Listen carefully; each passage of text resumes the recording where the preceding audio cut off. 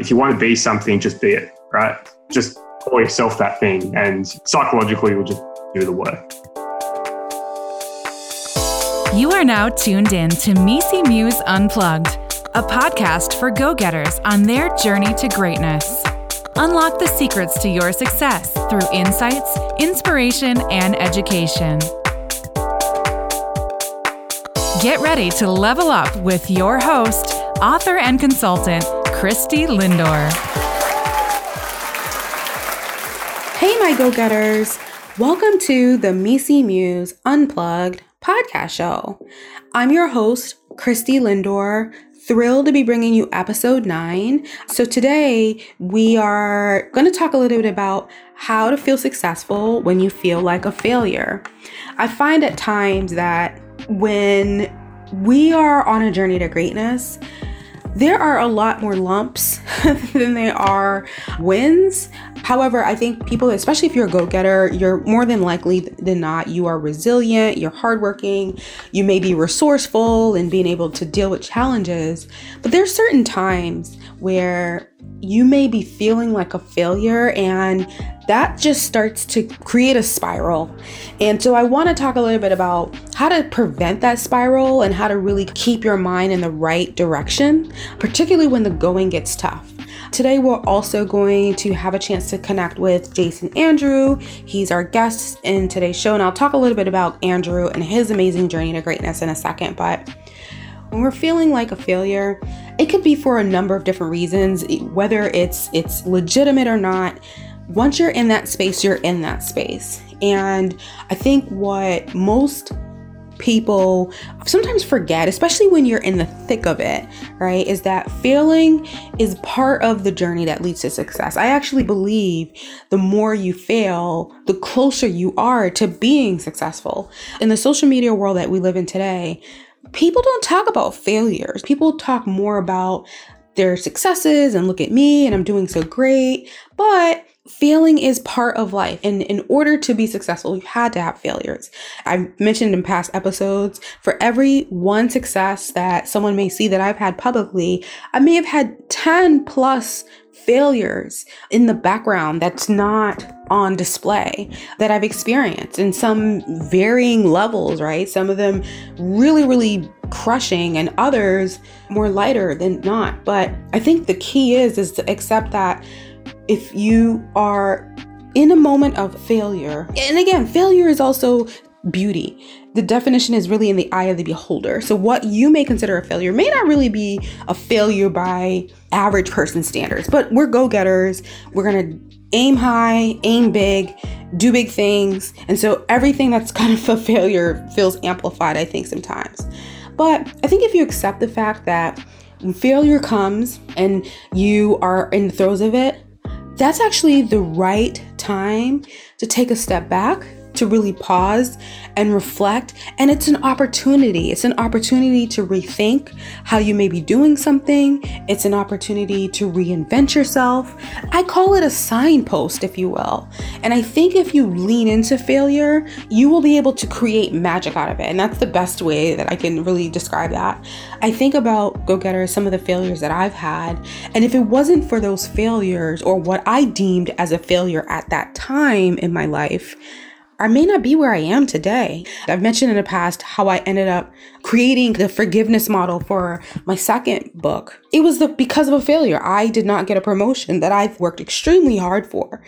It was actually in that moment of not getting that promotion. I not only refined this forgiveness technique, but that's actually what's kicked off me writing my first book, me starting to do speaking engagements. That actually kicked off everything that's been happening in my life and completely changed my trajectory. So I think it's really important to understand that, surrender to it, accept it, and figure out ways to pivot and lean into failure. And again, I think every time if there is a failure, you have an opportunity to turn it into a success. It's all about perspective at the end of the day. So with that, our guest on today's show is no stranger to being able to feel successful in the face of failure. So Jason Andrew, he is a go-getter based out of Australia. So a little bit about Jason. He is co-founder of SBO Financial. He's a chartered accountant, like I mentioned, based in the Australia area. He's also the author of a book called Stark Naked Numbers. And I had a chance to virtually meet and connect with Jason. We both were part of the Seth Godin's Alt MBA program. And that's where I found out about Jason and all the great things that he's doing. But what was interesting is that I've been following Jason on LinkedIn for quite some time, and I'll put the links in the show notes where you can check him out yourself. But he has a really unconventional way of thinking and talking about finances and talking about accounting that I've actually never really seen. And I've been around a lot of accountants. You know, I spent most of my career in Big Four consulting houses. And so I've met a lot of accountants, but he has such a unique way that I always look forward to his LinkedIn post. And I signed up for his mailing list and looking forward to reading his book. So here's Jason talking about his journey to greatness, as well as his perspectives on how to feel successful when you may be feeling like a failure. You're listening to the Misi Muse Unplugged podcast. We'll be right back after the break.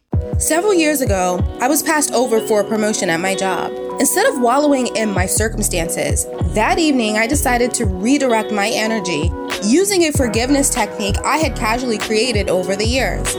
What happened over the next 15 months was an absolute life-changing breakthrough. So I decided to put it to the test. I shared the technique with a couple of friends, and they too began to see major shifts at work.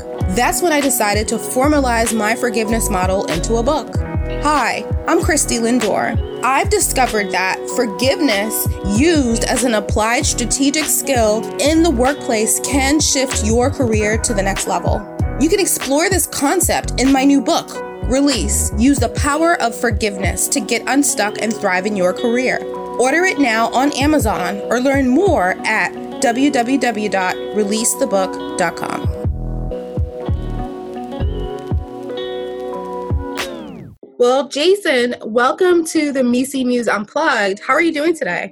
I'm really well. Christy, how are you? I'm good. So Jason, what part of the world are you currently sitting in? Currently it's 7 a.m. on a Saturday morning in Brisbane, Australia. Nice. What's the weather like right now there? Well, it's the middle of winter, and today it'll probably hit 20 degrees, which is 30-something Fahrenheit. But it's warm. We're probably one of the warmer winters in Australia and probably globally as well. So. Nice. I'm like sweltering in Boston, Massachusetts. It's literally, we're going through like a heat wave right now, and it's like literally like 100 degrees. Crazy. Yeah, well, thank you so much for taking the time to be on the show today. You know, sometimes you have fans just on social media and you don't know that, but I'm actually a big fan of yours, Jason. I follow you on LinkedIn. I know we did Alt MBA program together, but I think you're doing amazing work around finance and really disrupting different ways that people think about it. So I'm glad that you got a chance to talk to us today. So, you know, before we go into your book, Stark Naked Financials, maybe just tell us a little bit about your work and what are you really passionate about? Yeah, absolutely. So I'm a chartered accountant by background. So that's equivalent of, a CPA in the US. And yeah, so I cut my teeth in global accounting firms, in private clients and corporate advisory. About 5 years ago, working with a lot of growing businesses, probably high growth business in the early to mid market size of their journey. So probably anywhere between zero revenue to 50 or $100 million of revenue. I really started to work with a lot of companies and founders and boards. And there's one thing that I found quite interesting is that irrespective of the perceived success of the business, there was a really varying degree of financial literacy, right? So when it came down to talking about the numbers and talking about the growth levers in their businesses, there was never really a correlation to, I guess, the success of the company and if they knew their numbers or not. And it was a really strange journey because you'd work with what I would see as really smart, successful people and entrepreneurs. who I thought, oh, I meant they must really know what their gross margins are for their products. But when you have these conversations, they had no idea what I was talking about. And vice versa, you might meet some businesses that are struggling and the CEOs or founders of these companies were actually really knew the numbers. So it was really interesting to understand that financial literacy was a big problem and it was not really correlated to outside success factors of what it takes to run a business. And so that was an observation that I was really quite interested in. It was probably something that we wanted to tackle. So yeah, started my business 5 years after that, after my career, to really focus on helping entrepreneurs understand their numbers. And that really started with getting their accounting right and then moving into kind of educational products as well. Yeah. Was there like a moment in that journey that you said, you know what, I really think this is a feasible model? Like, and maybe tell us, did you initially have to find clients or did you kind of organically have a couple clients to kind of get started? Yeah, it was really, really tough, as all of us know, starting a business. So I had the blessing from my previous employer that I could start this company whilst I was still working. And technically it's in the same realm, but it wasn't the direct competition of the service lines they offered. This is an accounting firm, by the way. So they gave my blessings as, yeah, sure, you can start this as a side hustle, I guess. So we ran the business for 12 months. And when I say ran the business, we were just kind of getting stuff sorted and, trying to do things in the background. And that was a really great platform to build in the background. But to be honest, you never give anything. It was not 110% focus, right? Because you're still working the crazy hours as you do as a consultant. So we had the business kind of established in the background, trying to get our systems and infrastructure all developed and set up. And then there came to an inflection point in my career where there's a few things happened with the company I worked for. They just got bought out. I got tapped on the shoulder by some colleagues that were jumping ship to a competitor firm. And that was really, there was an event which left me in a position was, do I go and continue the traditional path of partner in the accounting firm, I guess, in the long term, or do I maybe want to jump ship and try to create my own vehicle? And so I did the latter after a lot of deliberation and some planning, which I can talk about if you like to. But yeah, made the jump and ate dirt for the next 2 years, basically. It was not easy. I definitely know the journey of an entrepreneur. So SBO Financial, like what are some of the services that you provide to small businesses? And are they just businesses in Australia or do you do any businesses anywhere? Tell us a little bit about that. Yeah, so we started SBO Financial to solve bookkeeping initially. So bookkeeping, just getting your accounts in order, is a really undervalued component of what it takes to run a business. So when most people think about bookkeeping, it's like, the receipts that pile up in your top drawer and I need to put them into my QuickBooks so I can give it to my CPA to do my tax return.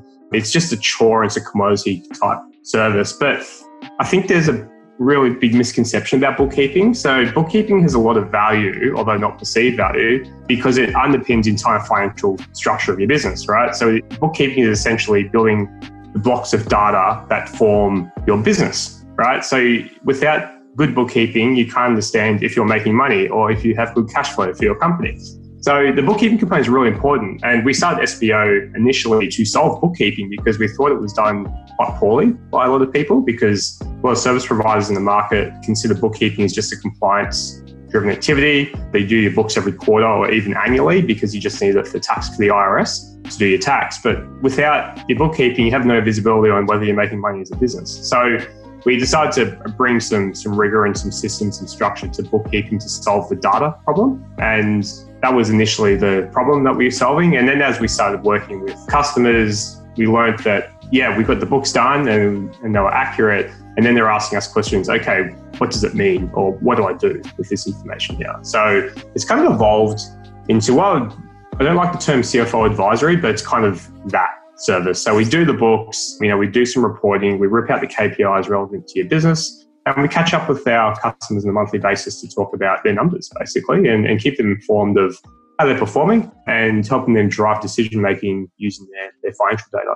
Now, the customers that we serve, largely we found a niche in kind of the early stage high growth segment of the market. So people that really are entrepreneurs that really want to engage with numbers and understand they're important. And a lot of them are Australian companies, just given the geography. But we do serve the US market and the UK market as well. And because we're a distributed business, so we're fully online, we've got staff that work everywhere from home or from co-working spaces, it really lends itself to being a global company.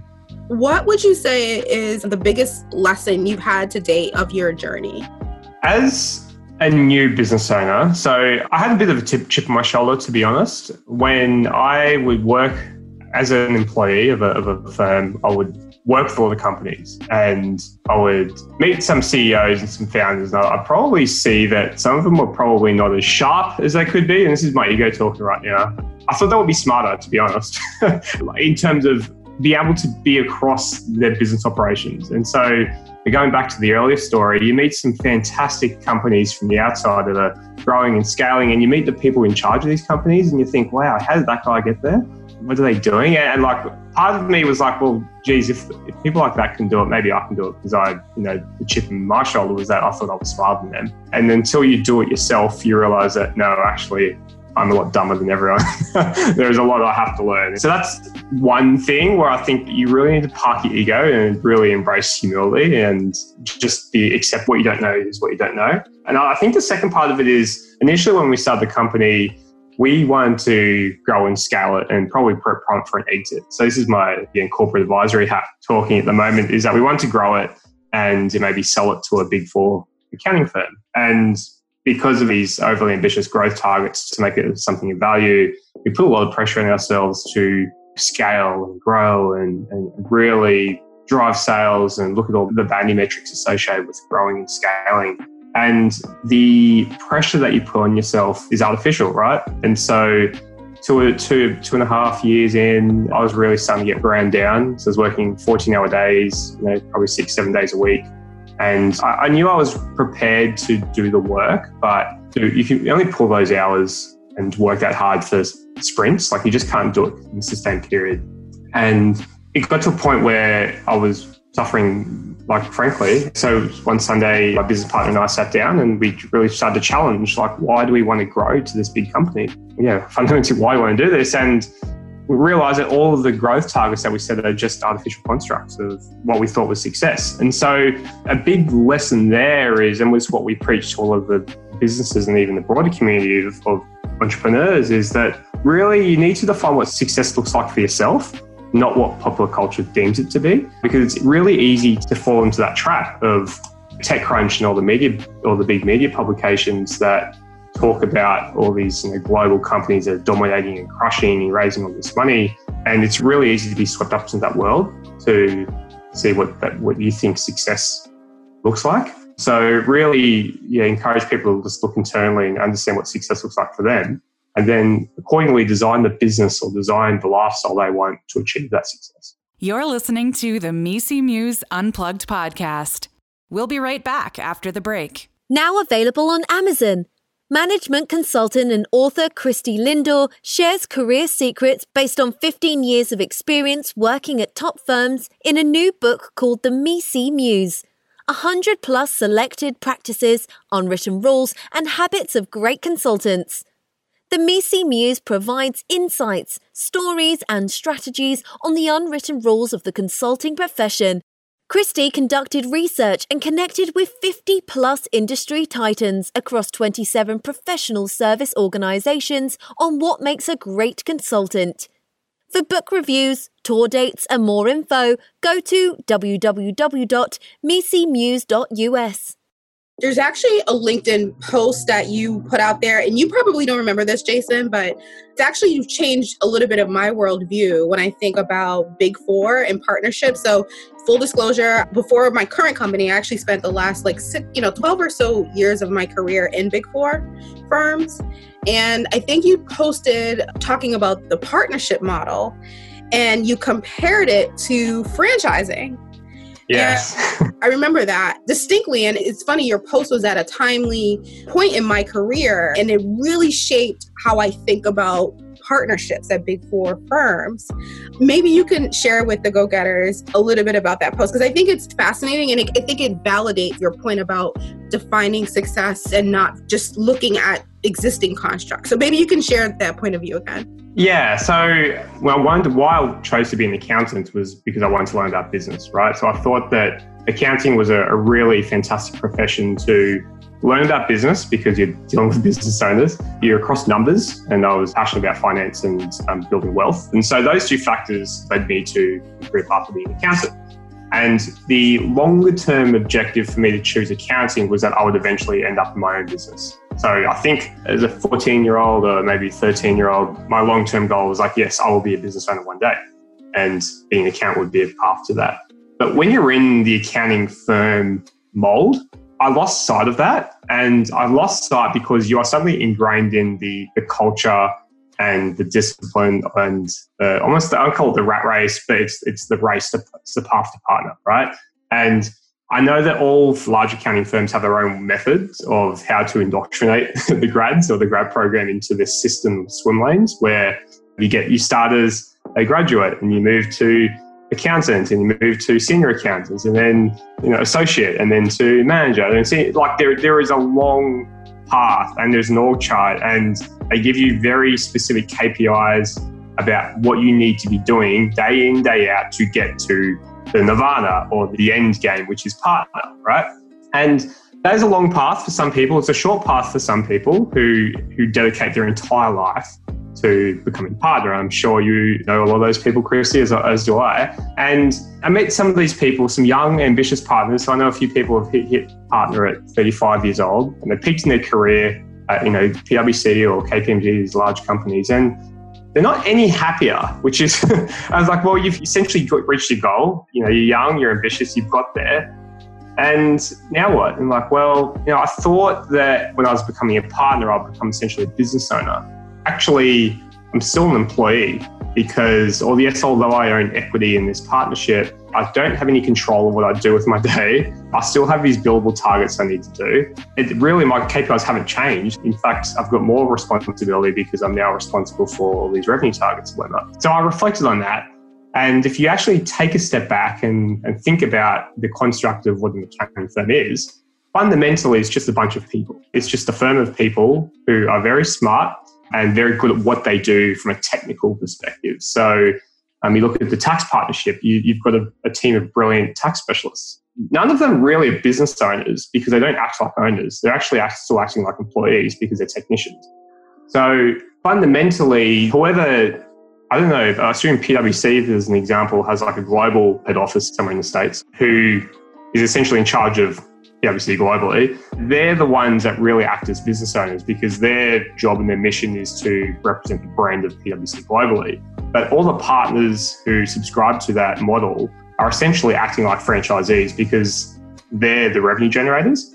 And so they work, they do the billables, yes, they've got KPIs, they all contribute to the mothership. So partners in that sense don't really have a lot of strategic control because they're limited to what their job description is, which is bringing money. And so you really start to challenge why you want to become a partner. I mean, if you love doing the work, if you love being a technician, certainly a partner path is for you. But if you're looking for autonomy and control, personally, I think there are other avenues to do that besides that traditional path. Yeah, I thought for me that was a mic drop moment when I read that post. To your point, you do get indoctrinated once you're in that environment. It becomes kind of all-consuming. And I'm shout out to all the I know a ton of different partners at different firms and like you said, amazing people doing amazing things out in the market. But I just never thought of it as that franchisee model until I saw your post, and it got me thinking, and it really changed my mindset on it. Because I'm like, you know what? Jason's actually 1,000% right. It's very similar. And up until that moment, I didn't think of it that way. So thank you for posting that. I think you've got a lot of thought-provoking posts.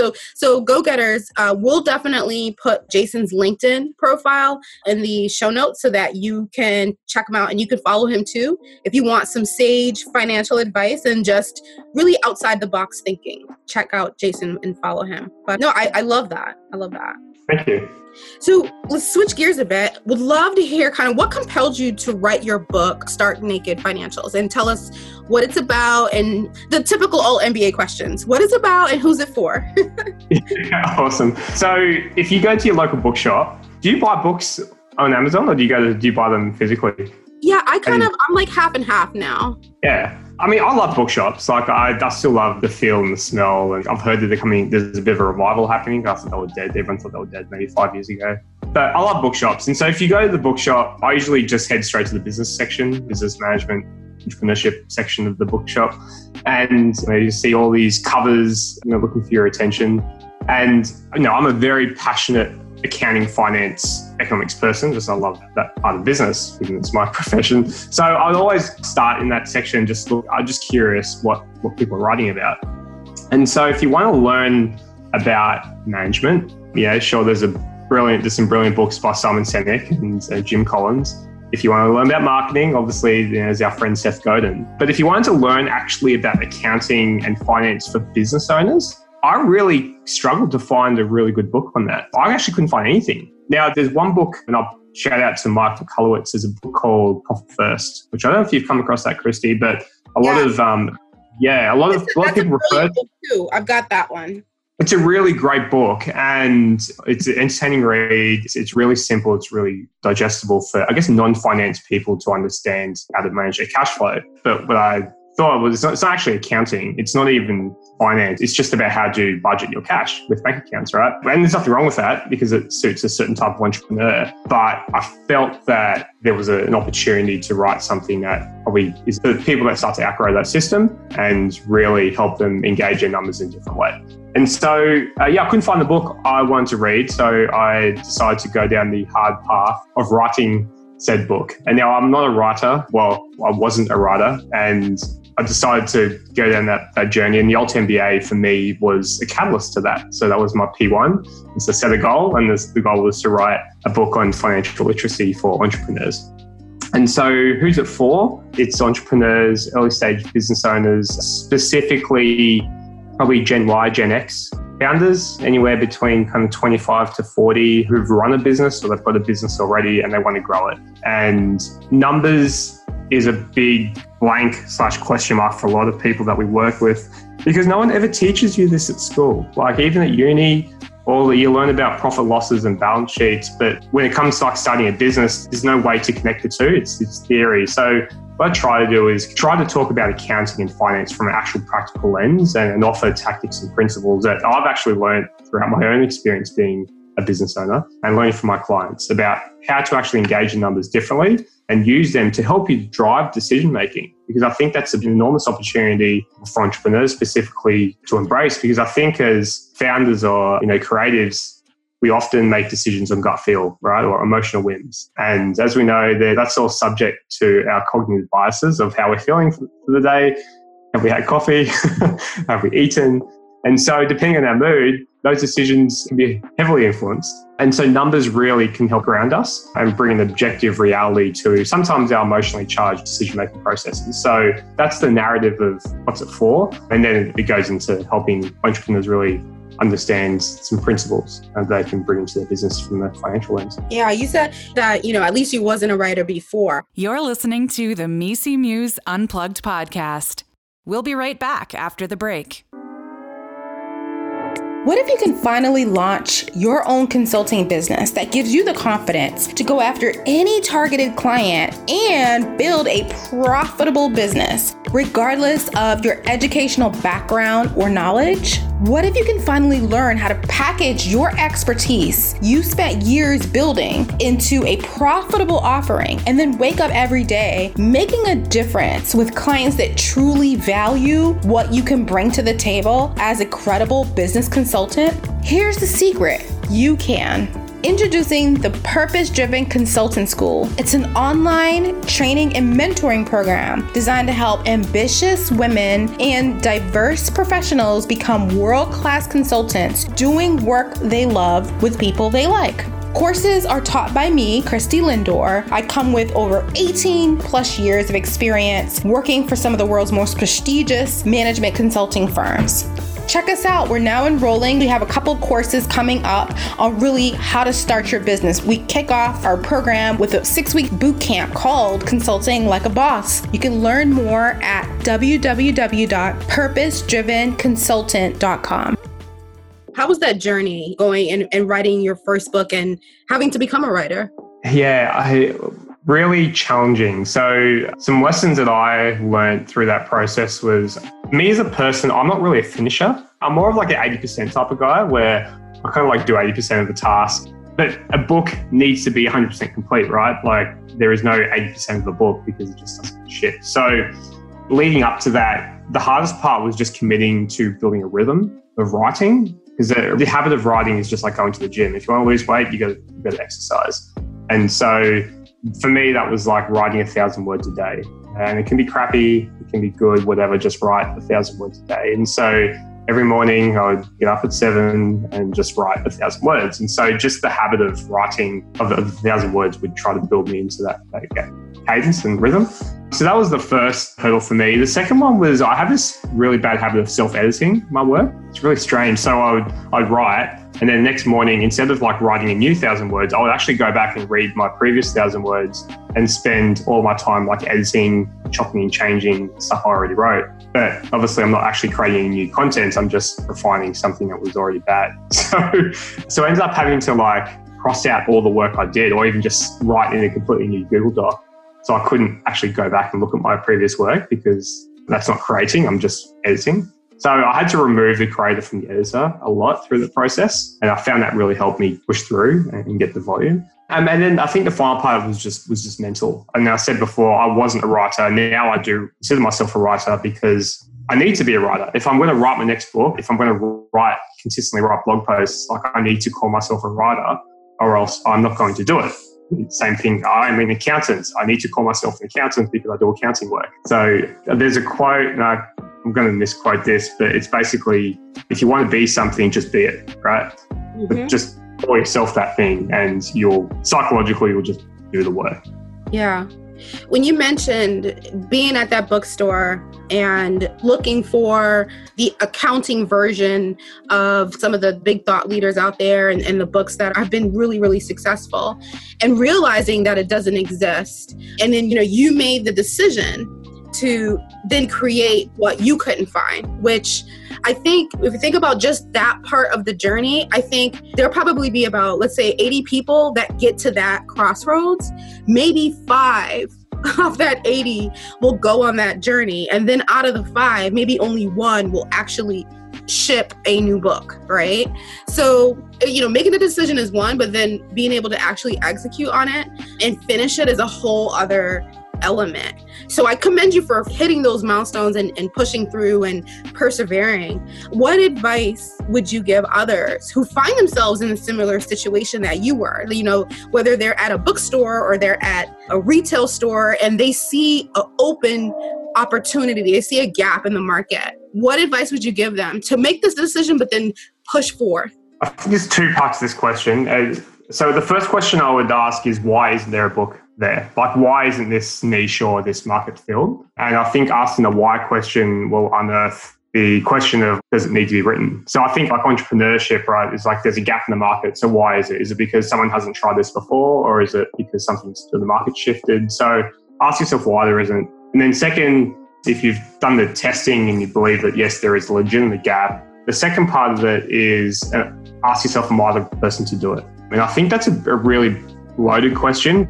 I'm in 2 frames of this part because I've been to a few like marketing conferences where people say that, marketing 101, you want to build a personal brand, you should write a book, right? And like, I completely understand the strategy and the tactics behind that work. But at the same time, the reason to write a book shouldn't be to elevate your brand, right? And I know it's controversial with this statement, but I think in this world where there's so much crap content where getting on the front page of Google is literally hacking SEO, I think that the reason why you want to do a project is because you're deeply passionate about it.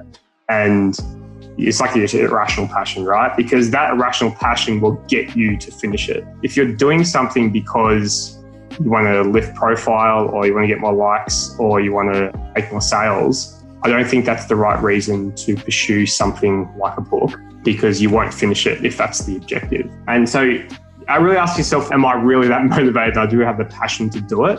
And if you want to embark on that process, great. Work out what resource, what assets you need to help you get there. And the best thing I ever did was get a coach. So to write my book, I worked very closely with an old MBA alumni, Fred, who acted as my editor, but more as a coach, and he helped me through the process. So surround yourself with people that can help you on the journey if you want to get through, because as Seth Godin said in The Dip, if you're not going to get to the end, like why even start, right? So you need to commit and just make sure you've got the right assets and the people around you to get you through the dip and to the end. Yeah, I didn't know you were working with Frederick. Shout out to Frederick Hagen. I'm working with him on my third book. Oh, awesome. Oh, brilliant. Yeah, so go get her. We're going to put out the link for Frederick as well in his service. He's been awesome to work with. My first couple books, I've worked with some alt MBA grads. So the first two I worked with Alicia Ingram, and shout out to Alicia. I'll put her link out there.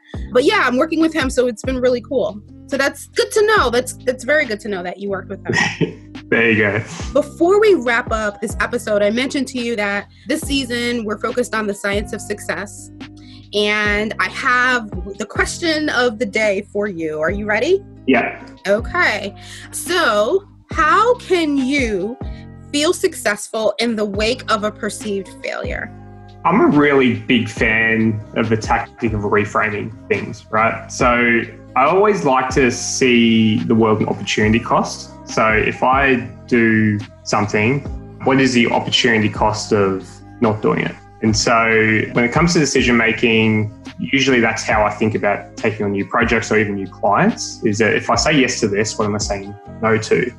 Now, I think we can apply that same tactic to perceived failures. If this thing doesn't work, you reframe it and think, well, what did I learn from it? Because essentially there is no such thing as a failure. It's an opportunity to learn something new. Without failing, I didn't know what that thing looks like in the first place. So I think just reframing the problem and just reflecting on what did I take away from that experience or that lesson sets you up for the next thing. Love your response to that.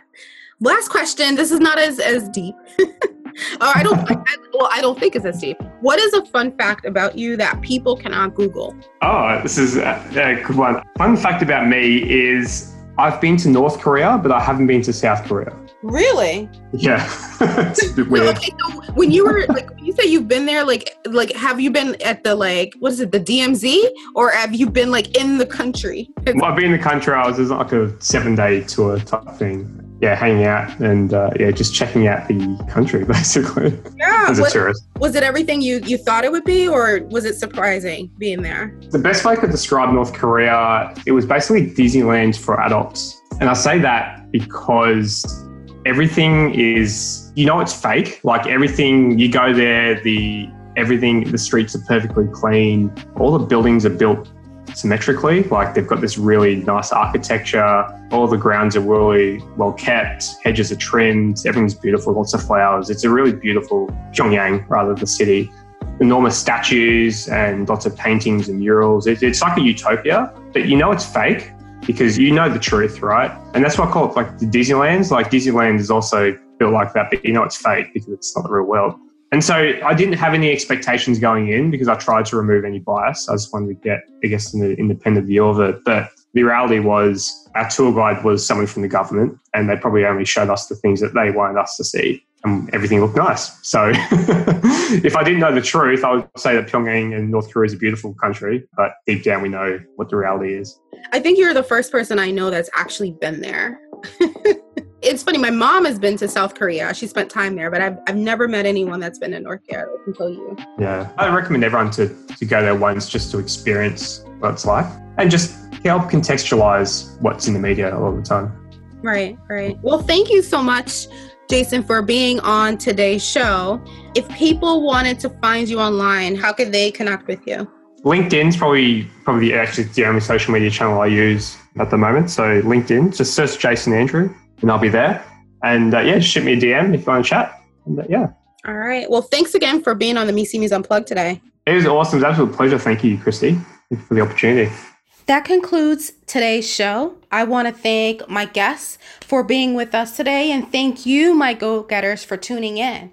There are hundreds and thousands of podcasts out there, and I'm so glad that you've chosen the Misi Muse Unplugged to connect with. So make sure you check out today's show notes. You can go to www.misimuse.com for more information. Please feel free to subscribe to this podcast, share it with your friends, and rate it. Until next time, here's to your journey to greatness. Tune in for new episodes every Monday to kick off your week of greatness. Visit us online at misimuse.com for more information. Don't forget to follow Misi Muse on all socials to stay tuned in for upcoming episodes and news from Christy Lindor.